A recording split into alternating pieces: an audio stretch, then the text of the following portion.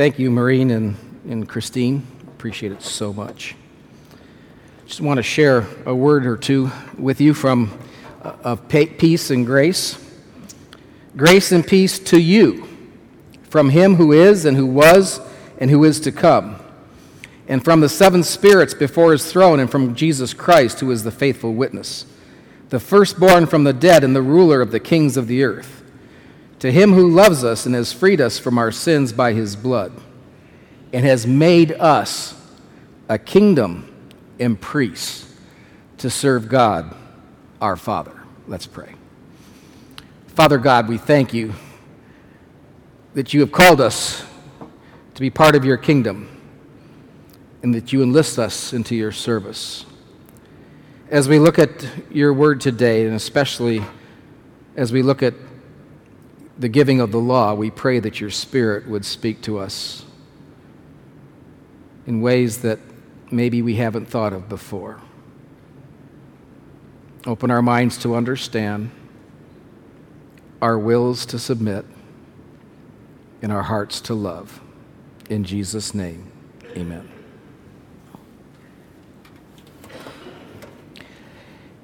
It was an interesting day yesterday. I had a medical appointment, nothing serious, but I was taking care of that, and I was going to come here to help our interim secretary with the bulletin, and she texted me that she was in the emergency room. And actually, she didn't text me when I came back. I came back, and she wasn't here, and I was wondering, and I sent a text asking her if she would be coming back soon. Then I got a phone call from the blood bank saying, we really, really need you to come in. We've got some surgeries we need your blood for. Can it wait? No. And so they drew 2 units of blood plasma and 1 unit of platelets. That's how bad off they were.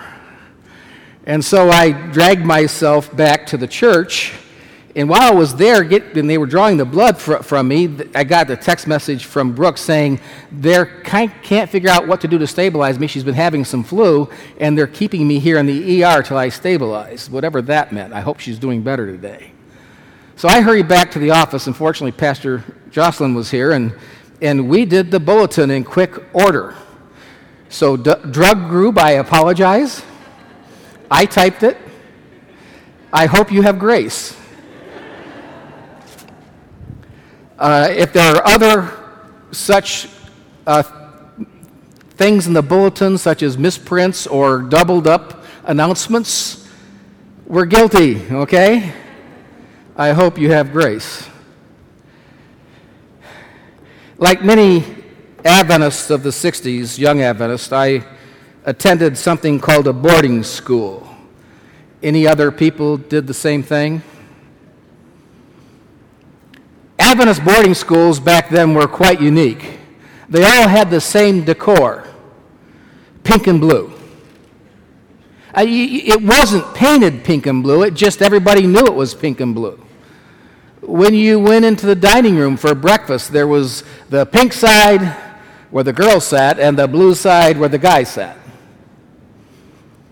At lunchtime, they would let us sit together, so kind of them.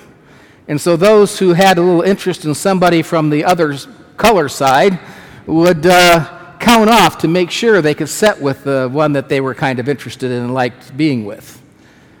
And the faculty knew that, and they all kind of winked and looked the other way, except one. Whenever he was there on duty, he made sure that they didn't do that. When you went to chapel, there was the pink side and the blue side for chapel, and you had assigned seats. When you went to church on Sabbath morning, there was the pink and blue side. You could sit anywhere you wanted to, and so once again, the couples, at our school, we had to file in. So they would count off to make sure they could try and sit in the aisle seats as close to each other as they could. When we got done with our meals or chapels, the couples would kind of be at opposite, the boys' dorm and girls' dorm were directly opposite each other, and kind of waving as they walked back into their dorms. Anybody relating so far besides me? There were 2 faculty members that everybody remembers. The first one's name I will change because he is guilty. His name is Paul North. The second one's name I will not change because he is a good guy. His name is Carl Ashlock. Anybody here know Mr. Ashlock, Carl Ashlock? Mr. North's idea of his task and his job at the academy was to make sure everyone towed the line. If you forgot to get rid of your gum before chapel, he was there with the trash can in one hand and a pink slip for a demerit in the other with a smile on his face. He was the one that came to the cafeteria to make sure that couples didn't count out so they could sit together.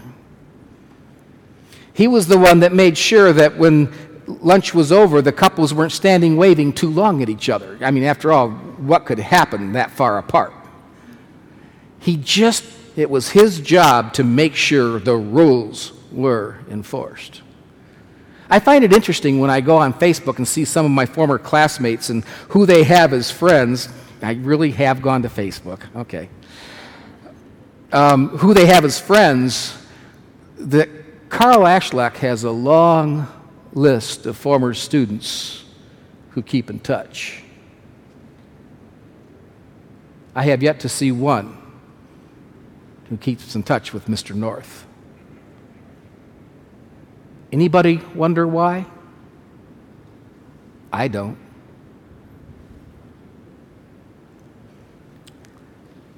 There are many people who've grown up with two pictures of God. Some people have a picture of God that he's just out there waiting to watch and find you doing something wrong. He's going to get you. Others have a different view of God, that God is there and it doesn't matter what you do. He loves you anyway, and there's truth in that.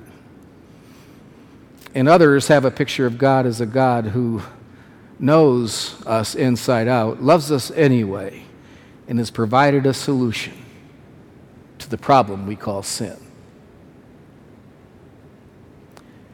We are coming back to our series on the stained glass windows in this church. We started out with a series on creation, in which we talked about the fact that God created us out of love, that his purpose for creating man was to have fellowship with some beings he created, and he created man in such an atmosphere that they could find true, complete happiness forever.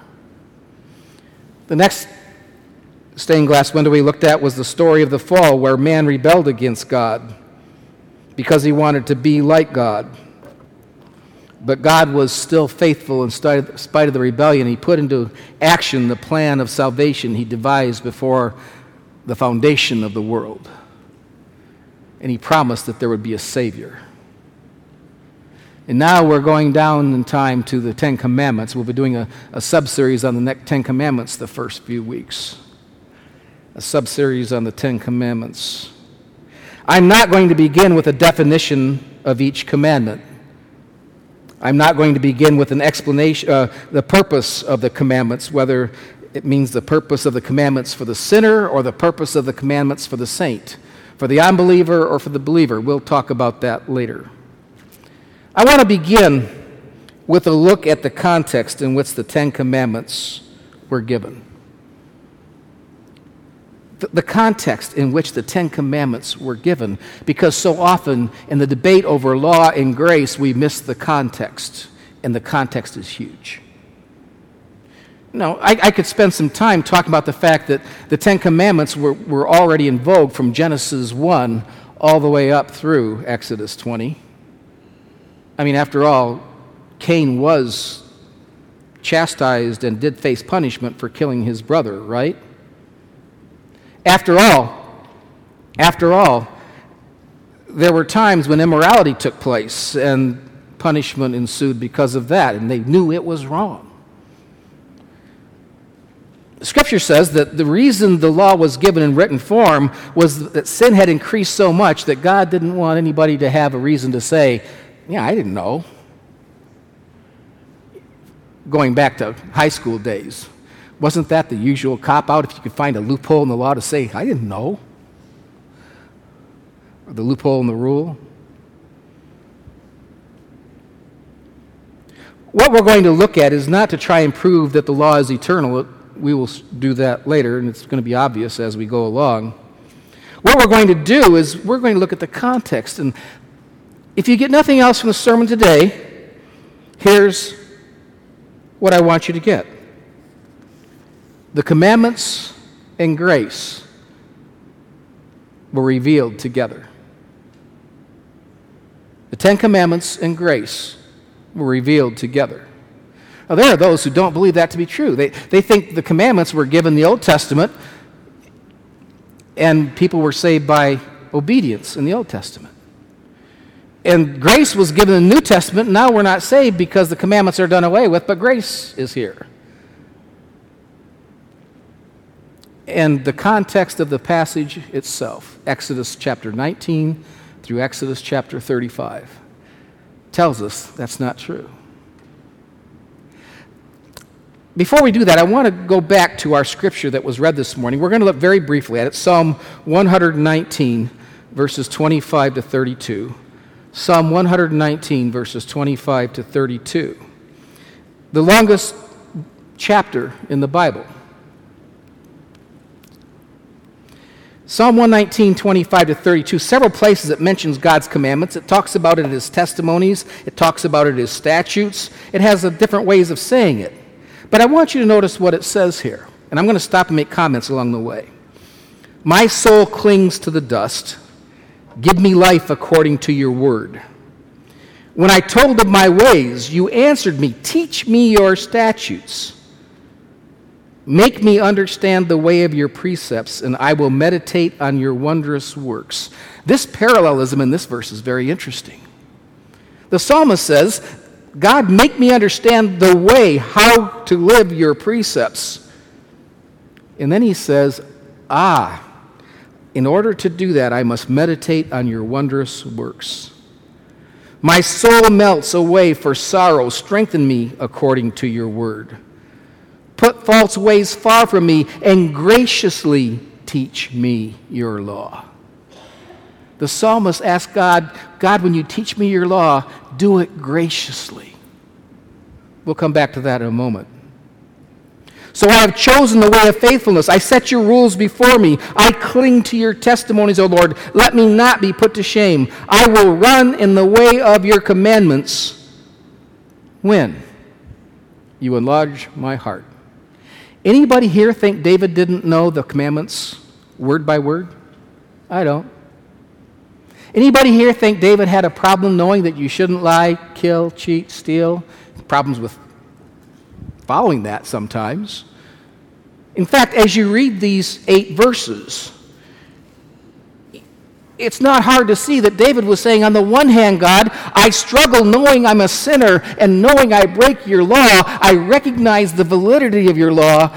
God, teach me and show me and make it happen so that I can follow your law. Do you see that in that passage? And what I would like to suggest to you this morning is that when we look at the story of when the law was given, we will discover that God knew that we are sinners who will fall since the fall. He knew that we would need forgiveness, and he knew that we would need sin taken from our lives. And in the context of knowing those two things, God gave his law and revealed his law, and he revealed his grace at the same time. Some of you may be scratching your head, where do you get that from? Let's look at it. The first thing we notice about when God gave his law is that the law was given by a compassionate God. The law was given by a compassionate God. You remember the story of the giving of the law? Moses goes up in the mountain with God. God tells him, look, you need to take and make sure the people understand that I'm asking them to make an agreement with me. We're going to make a covenant. And I'm going to promise to be their God and to do and bless them and all this kind of stuff if they will obey me. And the people said, all that the Lord has said, we'll do it. We'll talk about that in 2 weeks. Then he told Moses, come on back up. Moses goes back up and he hears the voice of God coming from the mountain, and Moses says, God gives him the tables written with his own finger. Moses takes it back down to the people. God calls him and the elders back up for 40 days, and while they're gone, the people cry out for the gods of Egypt, and they have Aaron build them a golden calf. You remember the story. Moses comes back down, sees the golden calf, and in his anger breaks the tablets, has to go back up in the mountain, and he has to write on the tablets this time. And while he's up there, the second time, receiving the commandments not from God, but receiving them, writing them down himself, God reveals himself to Moses in Exodus 34, verses 5 to 7. Exodus 34, 5 to 7. It says, "The Lord descended in the cloud and stood with him there and proclaimed the name of the Lord." What does the name stand for, especially in connection with God in the Bible? His character. He proclaimed his character to him. And the Lord passed before him and proclaimed, the Lord, a God merciful and gracious, slow to anger, abounding in steadfast love and faithfulness, keeping steadfast love for thousands, forgiving iniquity and transgression and sin, but who will by no means clear the guilty, visiting the iniquity of the fathers on the children and the children's children to the third and fourth generation. Did you notice before God said he was just, he said he was compassionate?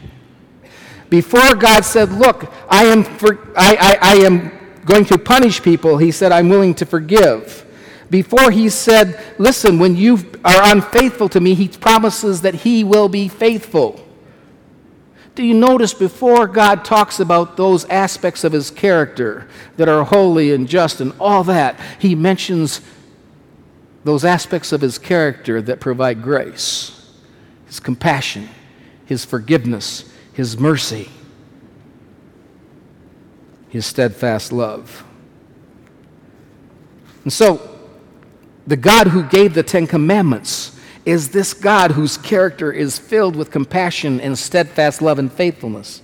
In fact, before he gave the Ten Commandments, back in Exodus 19, verses 3 to 6, and you might just want to open to Exodus 19, 3 to 6. There'll be several passages we'll look at. It's page 60 in your pew Bible. In Exodus 19, 3 to 6, it tells about Moses going up on the mountain and God calling to him out of the mountain. Now, what's interesting about that is the very fact that God called Moses up to meet with him before he gave the Ten Commandments was itself an act of grace. Do you remember what happened when Adam and Eve fell?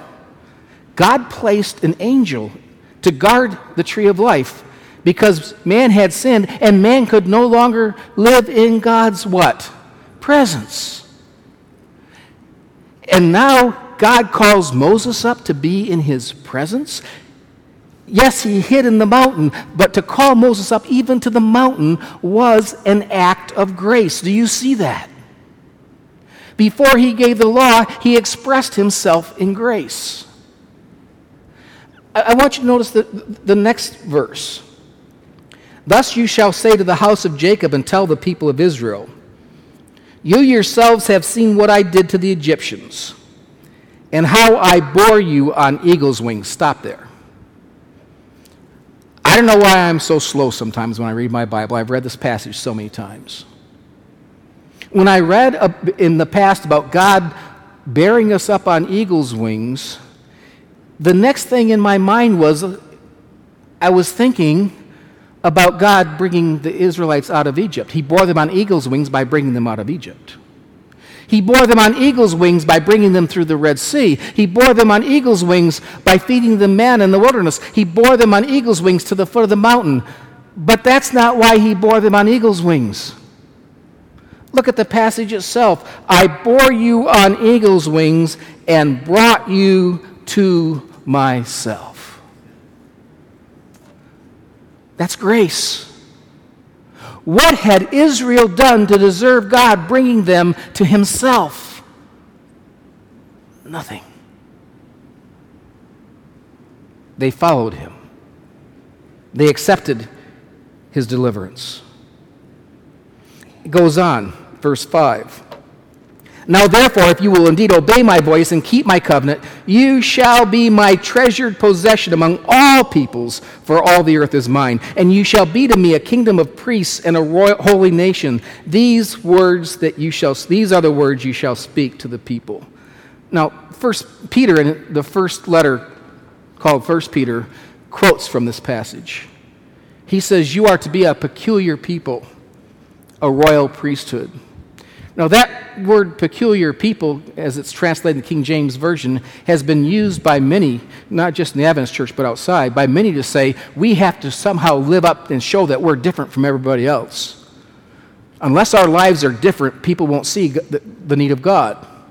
There's an element of truth in that, but that's not what this word means. This word in the original means you are, and the English Standard Version is a great translation. You are God's treasured possession. You are his possession. You belong to him. Did the Israelites belong to God based on their obedience or on God's grace? It's clear from the passage and from the story of the Exodus, it's based on God's grace. Now, I'm not saying obedience isn't important. We'll get to that in a little bit, so don't accuse me of saying obedience doesn't matter. But at the very beginning, before he ever gives the commandments, he looks at them and he says, you belong to me, and because you belong to me, I'm going to give you something very valuable. And he's going to give his law. Because you belong to me, I have your happiness at heart, and he's going to give them his law. Do you see that at all? But it's within the context of grace. It's within the context of grace. Most of us have not figured out that the Ten Commandments don't begin with, you shall have no other gods before me. Were you aware of that? Turn to Exodus 20, it's just a couple pages over, maybe on the same page. Exodus 20, verse 1. It says, and God spoke all these words, saying, I am the Lord your God, who brought you out of the land of Egypt, out of the house of slavery. And then he says, you shall have no other gods before me. The Ten Commandments begin with this preamble that says, I am God, and I delivered you. And here's what I ask of you. Do you see the difference that makes? The Ten Commandments weren't given to people that didn't know God. They were given to people who know him. And yes, they are applicable to all the world, but God especially wants his people to see how they are applicable to their lives. And so when I say at the very beginning that the Ten Commandments are given by a compassionate God, by a God whose character is perfect, we are reminded of what it says in Romans chapter 7, verse 12. And you don't have to turn to it now. You can look for it later, Romans 7, verse 12, where Paul is talking about whether the law is still valid or not. And he says the law is holy and just and good. Now, in all the Bible, who alone is spoken of as being holy and just and good? It is God and God alone.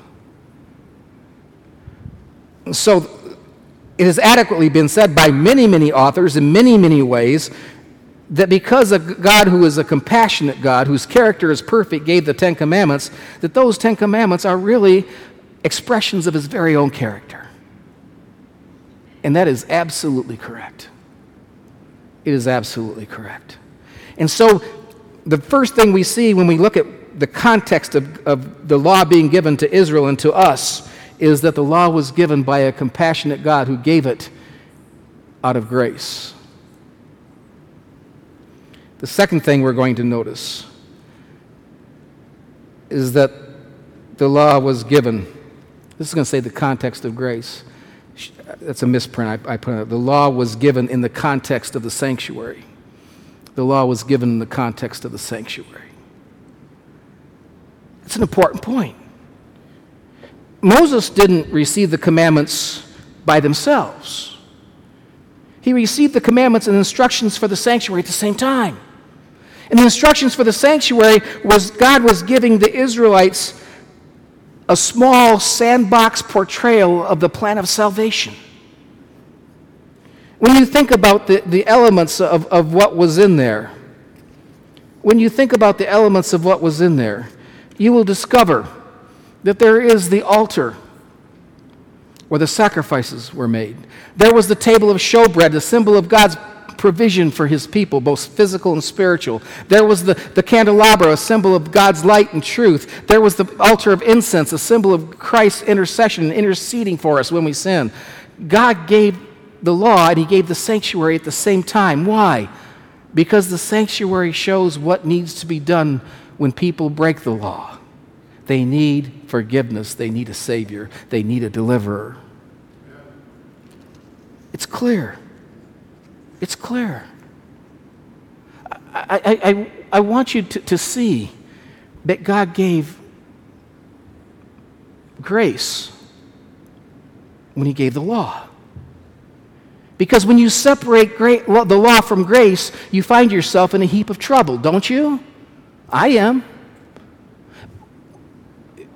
You can't separate the law, grace from the law, however, because it's the law that shows our need of grace when we break it. And so the law was given in the context of the sanctuary. I want to go back to what I said earlier about God meeting with Moses, because it applies to the sanctuary as well, and I haven't gotten to this point yet. Exodus 34, 29 to 33. Remember when Moses came down from Mount Sinai? The scripture says he had 2 tablets of the testimony in his hand as he came down from the mountain. And he did not know that the skin of his face shone because he had been talking with God. Aaron and all the people of Israel saw Moses, and behold, the skin of his face shone, and they were afraid to come near him. But Moses called to them, and Aaron and all the leaders of the congregation returned to him, and Moses talked with them. Afterward, all the people of Israel came near, and he commanded them all that the Lord had spoken with him on Mount Sinai. And when Moses had finished speaking with them, he put a veil over his face. Do you see God's grace even in the fact that when Moses comes back from being with God, there's still a remnant kind of atmosphere around him from being in God's glory that's so bright and so awesome that those people who had been left behind in the valley, they are blown away and blown back by the brightness from Moses' face. And God says, give them the commands, and when he gives them the commands, they say, we can't look at you. You've been with God, and what's going to happen to us now that we look at you? Even receiving the commandments from Moses, when Moses had that leftover aura of God's glory on his face, even that was an act of grace. Most of us, when we think about why there was that brightness of God's glory, we think about, oh, that's because of God's holiness. That's because of God's purity. That's because of God's power. That's all true. But I want to read you a statement from Patriarchs and Prophets, page 330, about this brightness. By this brightness, God designed to impress upon Israel the sacred, exalted character of his law and the glory of the gospel revealed through Christ. While Moses was in the mount, God presented to him not only the tables of the law, but also the plan of salvation. He saw that the sacrifice of Christ was prefigured by all the types and symbols of the Jewish age. And it was the heavenly light streaming from Calvary, no less than the glory of the law of God, that shed such a radiance upon the face of Moses. That divine illumination symbolized the glory of the dispensation of which Moses was the visible mediator, a representative of the one true intercessor. The glory of God that shone on Moses' face was not just because of God's holiness and the holiness of his law. That's part of it. It was also because of God's grace and mercy, the glory of the gospel. The gospel, we are told, is even more glorious than the law. They go together. It's interesting. It's interesting that the people recognized the glory of God in Moses' face. At the same time, they recognize their own lack in their own lives. The law does that. It shows us we're sinners. But the gospel does that too. When we see the purity of Christ and the purity of his life, and as we behold him, we are both drawn to him and we also are ashamed of our own actions. Aren't we? I want you to notice. I want you to notice one more thing. I'm going to skip over the next slide, okay? Skip over the next one. Actually, the next two. I want you to notice one thing. There's another thing that the sanctuary service taught us, and that's where the law was placed. It was placed inside what? The ark. Years ago, I was in Benita. I was talking about this very point in a sermon. And I asked the question, and that church is somewhat configured like this, but it's quite a bit smaller. So I asked the question, what's on top of the ark? Looking for the answer, the mercy seat. And I asked it, and I got no response. So I thought, I'm going to try this again. So I said, what's on top of the ark? And I got no response. And finally, I asked it one more time, and one of the junior boys popped up and says, oh, come on, it's the roof.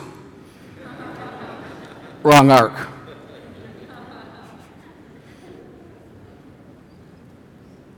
But the law was placed in the ark. Why? What is on top of the ark? I already gave you the answer. It's the mercy seat. The law was never given to stand there for the people of Israel to stand there and look and be in front of the law and saying, oh my goodness, I am in deep, deep trouble. And we are. The law was placed inside the ark because it was placed there within the context of grace. Grace to receive forgiveness. Grace to receive pardon. Grace for when we fall.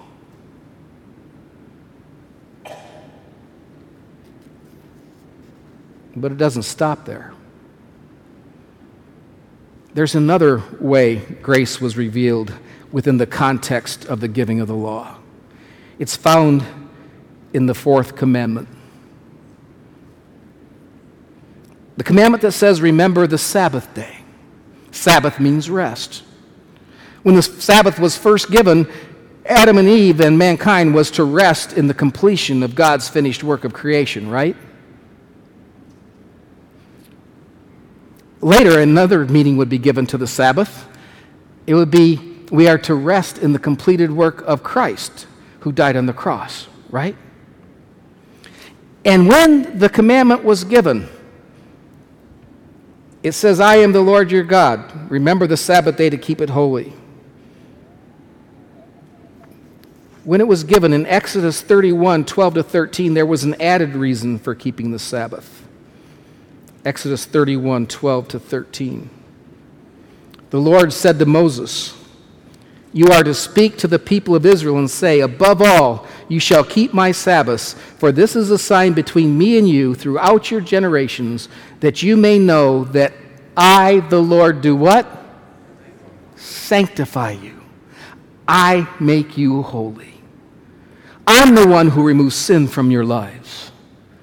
I'm the one who sets you apart for me to be my special possession. I'm the one who transforms you. And as we'll talk about in a couple of weeks, the one who puts the law in your hearts. Do you see grace there at all in the fourth commandment? Keeping it doesn't give us grace. When we receive grace, then we keep it. Please notice, the Ten Commandments were given from the very beginning within the context of grace. God designed it that way. Because apart from that grace, the law condemns us, the law condemns us to death, and the law can do nothing to save us. The law can protect us if we keep it, even if we keep it out of selfish reasons, even if we keep it because we have to. The law is going to protect me if I don't murder somebody. I don't have to go to jail.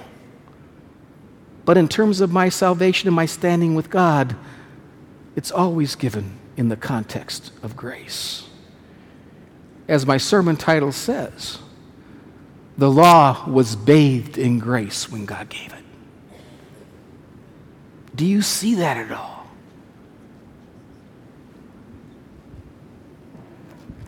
Maybe an illustration will be helpful. I've never, ever wanted to do this. Ever. I'm too anxious to accomplish something. I would probably try to do things I should not do. If I were on a rope, I would be 3 steps forward, 20 steps back. I would end up at the bottom before I got halfway to the top. It's just an honest statement. I question the sanity of those who do that, especially those who do it without a rope. In reality, the commandments and our relationship to the commandments are much like mountain climbing. We want to get to the top, but there is danger. All it takes is one slip, and you're toast. And I don't say that. Scripture says the wages of sin is what? Death. It also says that all have sinned. Now, these people are choosing to climb that mountain. Here's where the analogy falls down. We're all on this mountain because of what Adam did. And our own sins, but the fact that we're a fallen race, okay? All right. Here's the point, if I may. Grace gives the safety rope. When we fall, it saves us. There's forgiveness. But if all you did was climb and fall, climb and fall, climb and fall, you'd be like me at the bottom before you ever got started, in the analogy. On the other hand, did you notice, please put the picture back up there, did you notice that this person who's climbing has a master climber alongside them, pointing out where to put their hands and feet? And the longer this person stays on the side of the cliff climbing, learning what it means to be on that cliff, looking to the guide for direction, the greater the chance they're going to be slipping and falling less and less. Do you get my point? It is both grace that provides forgiveness and grace that provides power to enable us to live the life we've been called to live.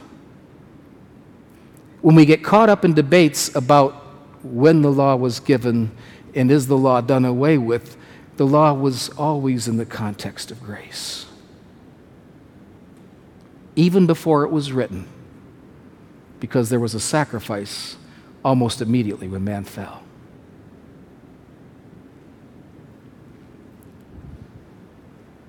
I want to go back to my opening illustration.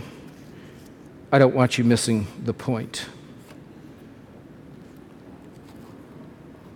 The interesting thing is,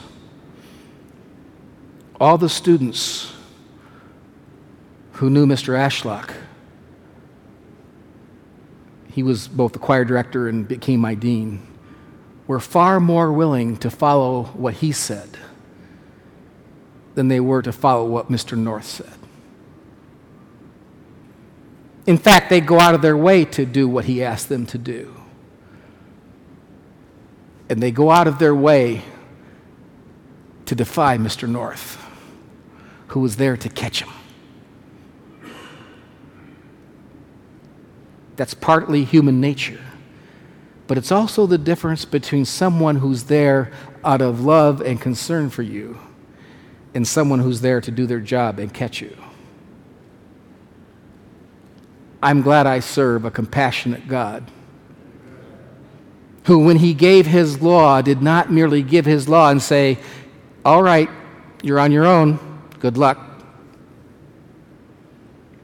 I'm glad I serve a God who said, listen, before I tell you what I expect of you, I want you to know one thing. You are my treasured possession. I value you so much, I'm going to do everything I can do to keep you. And if you don't understand what it means for me to keep you, let me tell you about my sanctuary, which points forward to the cross and to the salvation I will provide in your behalf. I am the Lord your God. I brought you out of the land of Egypt. I carried you on eagle's wings so that I can bring you to myself, because life without you isn't the same. That's what God said. Do you believe it?